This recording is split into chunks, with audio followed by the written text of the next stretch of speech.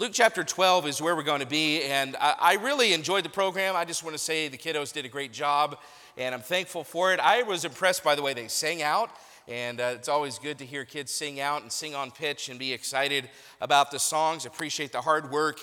There are a lot of things about this time of year that I love. I love the Christmas programs like this. I love Christmas songs. I love the time that you get with family. I love all the Christmas traditions. It really brings out nostalgia in me. I don't know if it does that for you, but the older I get and the older my kids get, it's the same thing. I just get nostalgic. One thing, though, that I will admit I'm not nostalgic about, nor do I have deep feelings for in a positive way, is the Christmas gift focus. I don't know about you, and I'm not even just being spiritual, okay? I'm being practical. There's such stress connected with buying and giving gifts, isn't there? I mean, and the pressure starts early on, and it's stressful to know what someone wants. That's the first stress. Even when you decide on a gift, finding it can be stressful. And if you wait too long to order online, you might not get it till spring break. And so that's an issue as well. You know, I love to give gifts. I especially love to give gifts to my children and watch them open their gifts. But I can't tell you how many times, just for perspective, how many times that we've given gifts to our children and they act like it's the greatest thing they've ever opened in their life. And they play with it on Christmas Day and then never touch it again. You ever seen that happen? Maybe that happened to you. Or this happens in our house sometimes too. They break it day one. I mean, I don't know if that's happened to you. It happens to us. See, the truth is, the reason I bring that up is most Christmas gifts are not part of our lives even 1 month after Christmas. And so here we are fretting and stressing over something that is very temporary. And that's something that I don't necessarily love about Christmas, not even making it spiritual, but it does become a spiritual truth as we come to Luke chapter 12. And again, I want to keep this simple tonight. Jesus is giving a lesson about the temporary nature of earthly treasure to a man. So in this text, Jesus is preaching to a large multitude. He's talking to, I don't know, hundreds, maybe thousands of people. It's not rare for Jesus to preach to thousands of people. And he's talking to them about big subjects. He's talking to them about things like life and death. He's talking to them about things like being a hypocrite. If you're a genuine Christian, be genuine. He's talking to them about how to plan for eternity. I mean, these are big ideas, right? He's talking about big things. And then as we come right up to verse 13, he's talking about how we fear God. And if we fear God, then we don't have a reason to fear anything else. Now, these are very serious and weighty matters. They're important matters. And out of the blue, okay, some random guy pushes his way to the front of the crowd and he asks a question that is out of the blue. It's not related at all to anything Jesus is talking about. Again, I just mentioned he's talking about weighty matters, life and death, eternity, how to fear God. And this guy pushes his way to the front. And look at verse 13, Luke chapter 12, verse 13. Look at the question that he asks. And one of the company said unto him, Master, speak to my brother that he divide the inheritance with me. So this is what you might call a rando. Somebody that is just random. I mean, out of the blue. Maybe you know people like that. How, you're having one conversation over here with everybody, and there's one outlier over here, and they ask a question that has nothing to do with the conversation. Maybe you've got a random person, a rando, next to you right now. Go ahead and look at them. Make them feel weird about it. It's okay. And so this guy pushes his way to the front, and he says, Master, hey, can you help me out? Help make my brother divide our inheritance with me. That's a random statement. It's this huge crowd. They're talking about weighty matters, and this guy doesn't read the room. He's so self-focused on his problem, it becomes all about what he wants and all about what his problem is. And obviously, I'm not trying to diminish his issue. His father had died, obviously. He's having some kind of a problem with his brother. They're having a family issue. It seems like bitterness has set in. But here's the irony. As he stood in the presence of God, his mind was on earthly treasure. As he stood in the presence of God, his mind was on earthly treasure. Look at verse 14. And he said, Jesus, and he said unto him, Man, who made me a judge or divider over you? You know what Jesus is saying there? He's saying, I'm not here to settle your differences. I came for bigger reasons than that. I'm not your judge. I'm not Judge Judy. I'm not going to settle your accounts and your affairs in court. No, I came to bring eternal life to people that are spiritually dead. That's why I'm here. Verse 15, he says this. He turns this man's question into a lesson. And he said unto them, Take heed and beware of covetousness, for a man's life consisteth not in the abundance of the things which he possesseth. Now this is a really interesting. I'm going to stop and pray just for a moment and ask you, there's some distractions, some noise, and just ask that God would help us to be tuned in here. Father, I'm asking for your help, and just pray that you'd help us to be focused here tonight, and that this truth would be a help to those hearing. God, we need you this evening in Jesus' name. Amen. All right, verse 15, it says this, And he said unto them, Take heed and beware of covetousness, for a man's life consisteth not in the abundance of the things which he possesseth. So he takes this issue that this man is having, and he turns it into a life lesson, okay? To covet, he says, covetousness. To covet is to desire to get more out of something that you already have enough of, okay? So to covet, again, I'm going to say that one more time. To covet is to desire something in life that you already have enough of. It's kind of like the issue in the let's say we're in the nursery, okay? That's where real church drama takes place, right? And let's say that there's one child, and that child has a whole pile of toys. And he's got all that he needs, but there's one other child over in the corner with one toy. And you know what the child with all the toys wants to do?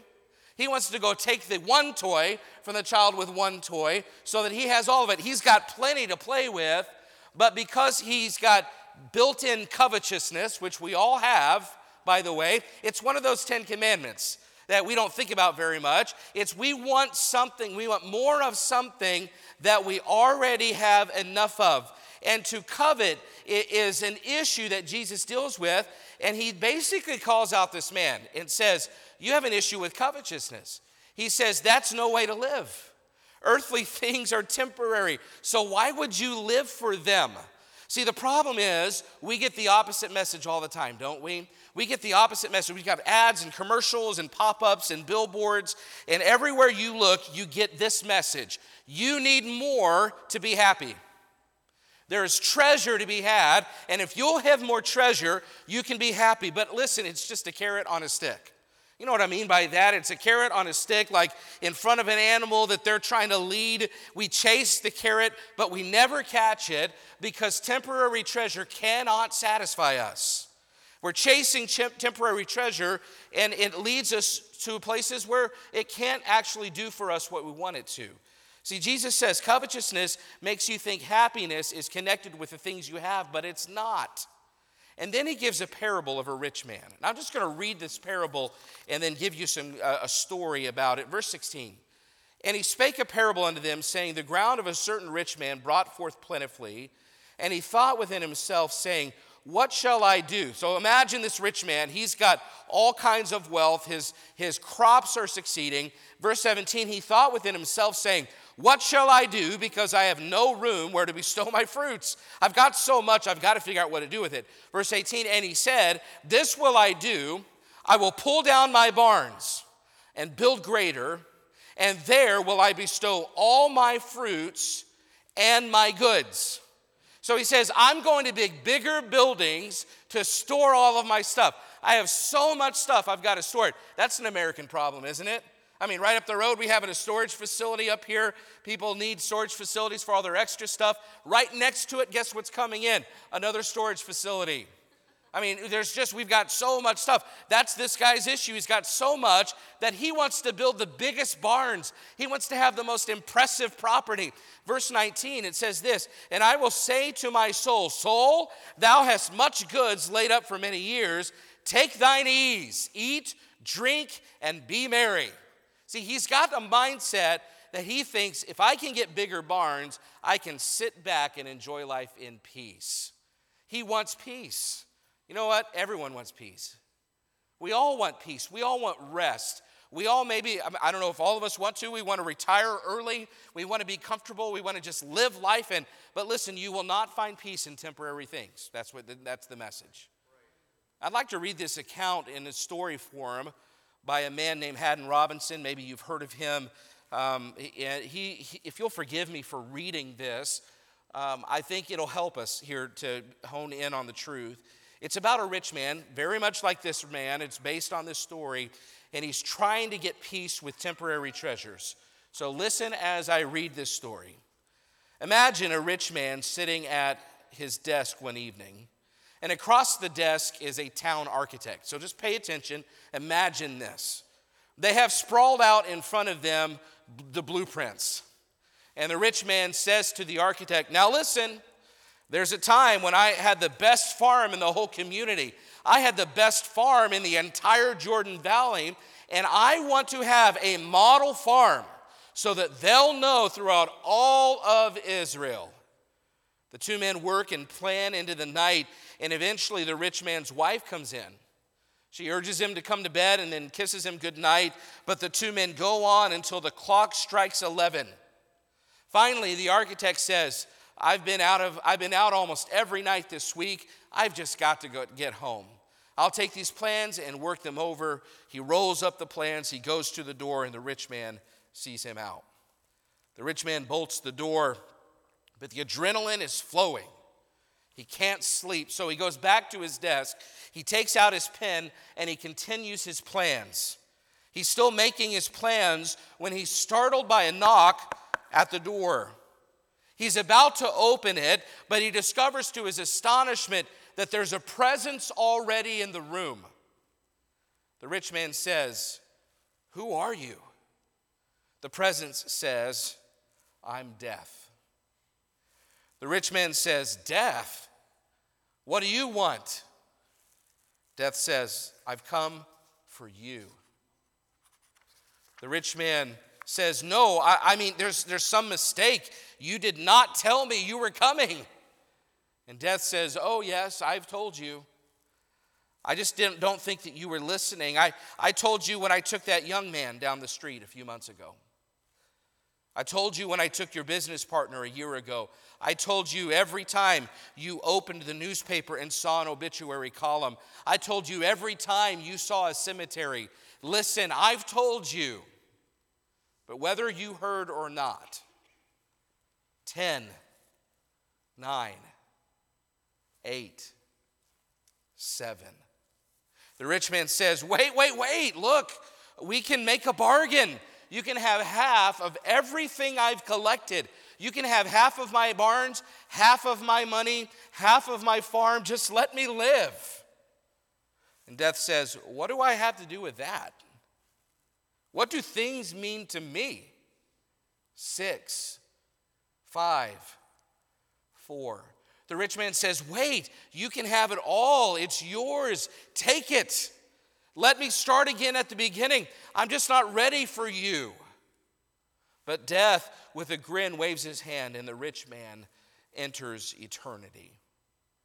The next morning, his wife comes down and finds her husband slumped across the desk. She tries to wake him and discovers he's gone.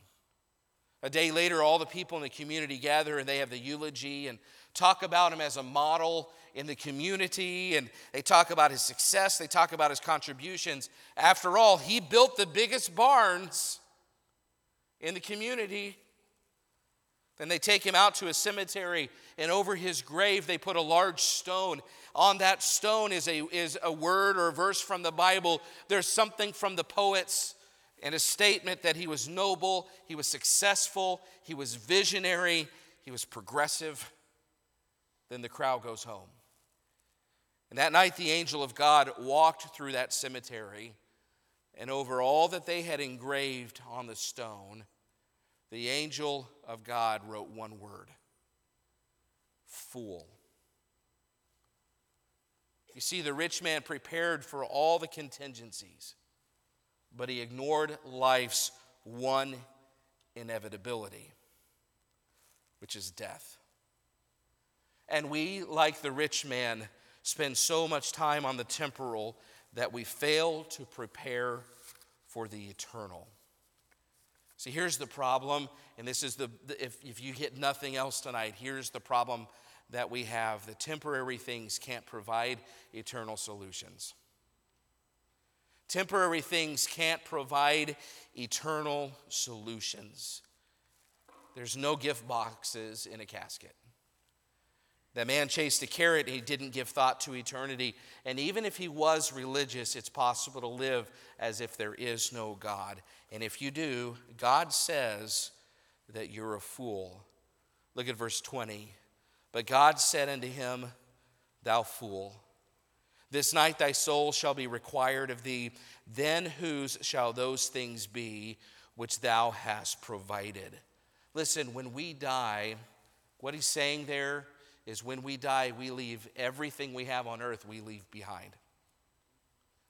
Everything that you've earned, everything that you've built, everything that you've grown, everything in your bank account, everything in your home, everything in your driveway, anything that you can touch and hold. We give our lives to it. We do everything we can to earn as much as we can. But when we die, the Bible says we leave it to somebody else. Whose shall those things be which thou hast provided? What God says to the fool is, the biggest question on your mind is, who are you going to give your stuff to? See, when we die, someone gets our stuff. We don't take it with us. So listen, here's the question. Why give your life to things you can't take into eternity? Temporary things can't provide eternal solutions. And you need something bigger than death to solve the problem of death. So what's bigger than death? Well, it's not a thing, it's a person. And his name is Jesus Christ. See, and we know that he is bigger than death because he conquered death. He rose from the dead. And if he rose from the dead, listen, if he rose from the dead, then he can provide eternal solutions for our problems. See, our biggest problem is sin. Romans 3:23 says, for all have sinned and come short of the glory of God. Romans 3:10 says that, as it is written, there is none righteous, no, not one. And no matter how good we try to be, sin is our problem, and our sin puts us at odds with God. Romans 6:23 says, for the wages of sin is death. The consequence of sin is that now we've earned death. We've earned God's judgment through our sin. He is holy. He is sinless. We are not. And we have earned death, which means separation from God for eternity. And the Bible says it's in a literal place called hell. Listen, sin is our problem. Hell is our consequence. We have broken God's law, and we deserve to pay for our own sins. But here's the problem. Our works are not enough. For by grace are ye saved through faith, and that not of yourselves, it is the gift of God, not of works, lest any man should boast. So you may know, okay, sin is my problem, and the consequence of sin is hell. I'm going to just work harder, but the Bible says you can't. There are no temporary solutions to eternal problems, including your works. You can't fix something eternal with something temporal. Riches and stuff and success, none of it can erase our sin problem. So you say, well, that sounds like bad news, but it's good news. Ready? God sent a permanent solution to our eternal problem. His name is Jesus. Romans 5:8, but God commendeth his love toward us, and that while we were yet sinners, Christ died for us. God required a payment for sin that we could not provide ourselves. He sent his own son. And the Bible says in Romans 10, for whosoever shall call upon the name of the Lord shall be saved.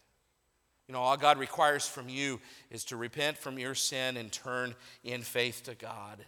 Romans 6:23, for the gift of God is eternal life through Jesus Christ our Lord. We've been talking about treasure. We've been talking about, what's truly valuable in life. We're really the only truly valuable gift that anybody has ever given is Jesus Christ. It's eternally valuable, and it's a gift from God to us when we couldn't earn it on our own. Listen, I just want to say it again. Temporary solutions can't solve eternal problems.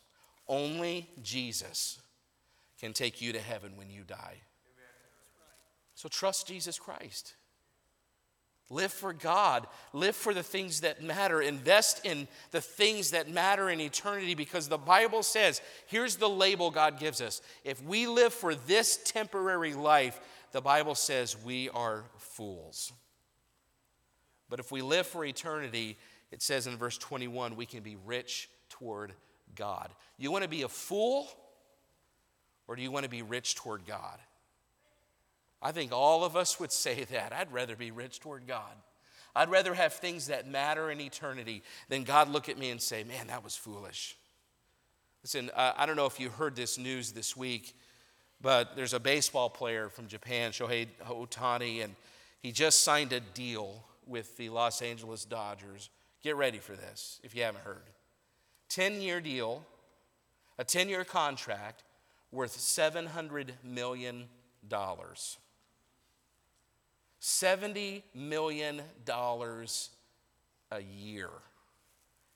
He could live 10 lifetimes and never have to worry about money. And you know what we might do? We might look at somebody like that and be covetous. We might covet what he has and say, boy, I wish I had that. He has treasure. But listen, when he dies, that money will mean nothing to him. And if he stands before God, I don't know his eternal condition. I'm not here to judge his eternal condition. I'm just here to tell you that he could have all the money, and we can have all the money we could ever dream of. But if we stand before God having never known Jesus, then we'll spend eternity separated from God. And in that moment, all the treasure of earth will not matter at all. So it's time to shift our focus from temporary treasure to treasure that lasts. Your relationship with God through Jesus Christ is the only thing that truly matters in eternity. And tonight, I want to ask you to consider, if you were to die, if you were like that man in our story and death came knocking at your door and said, tonight's the night, what would your response be? Are you prepared for that appointment with death? What I'd like to do tonight is just have every head bowed and every eye closed.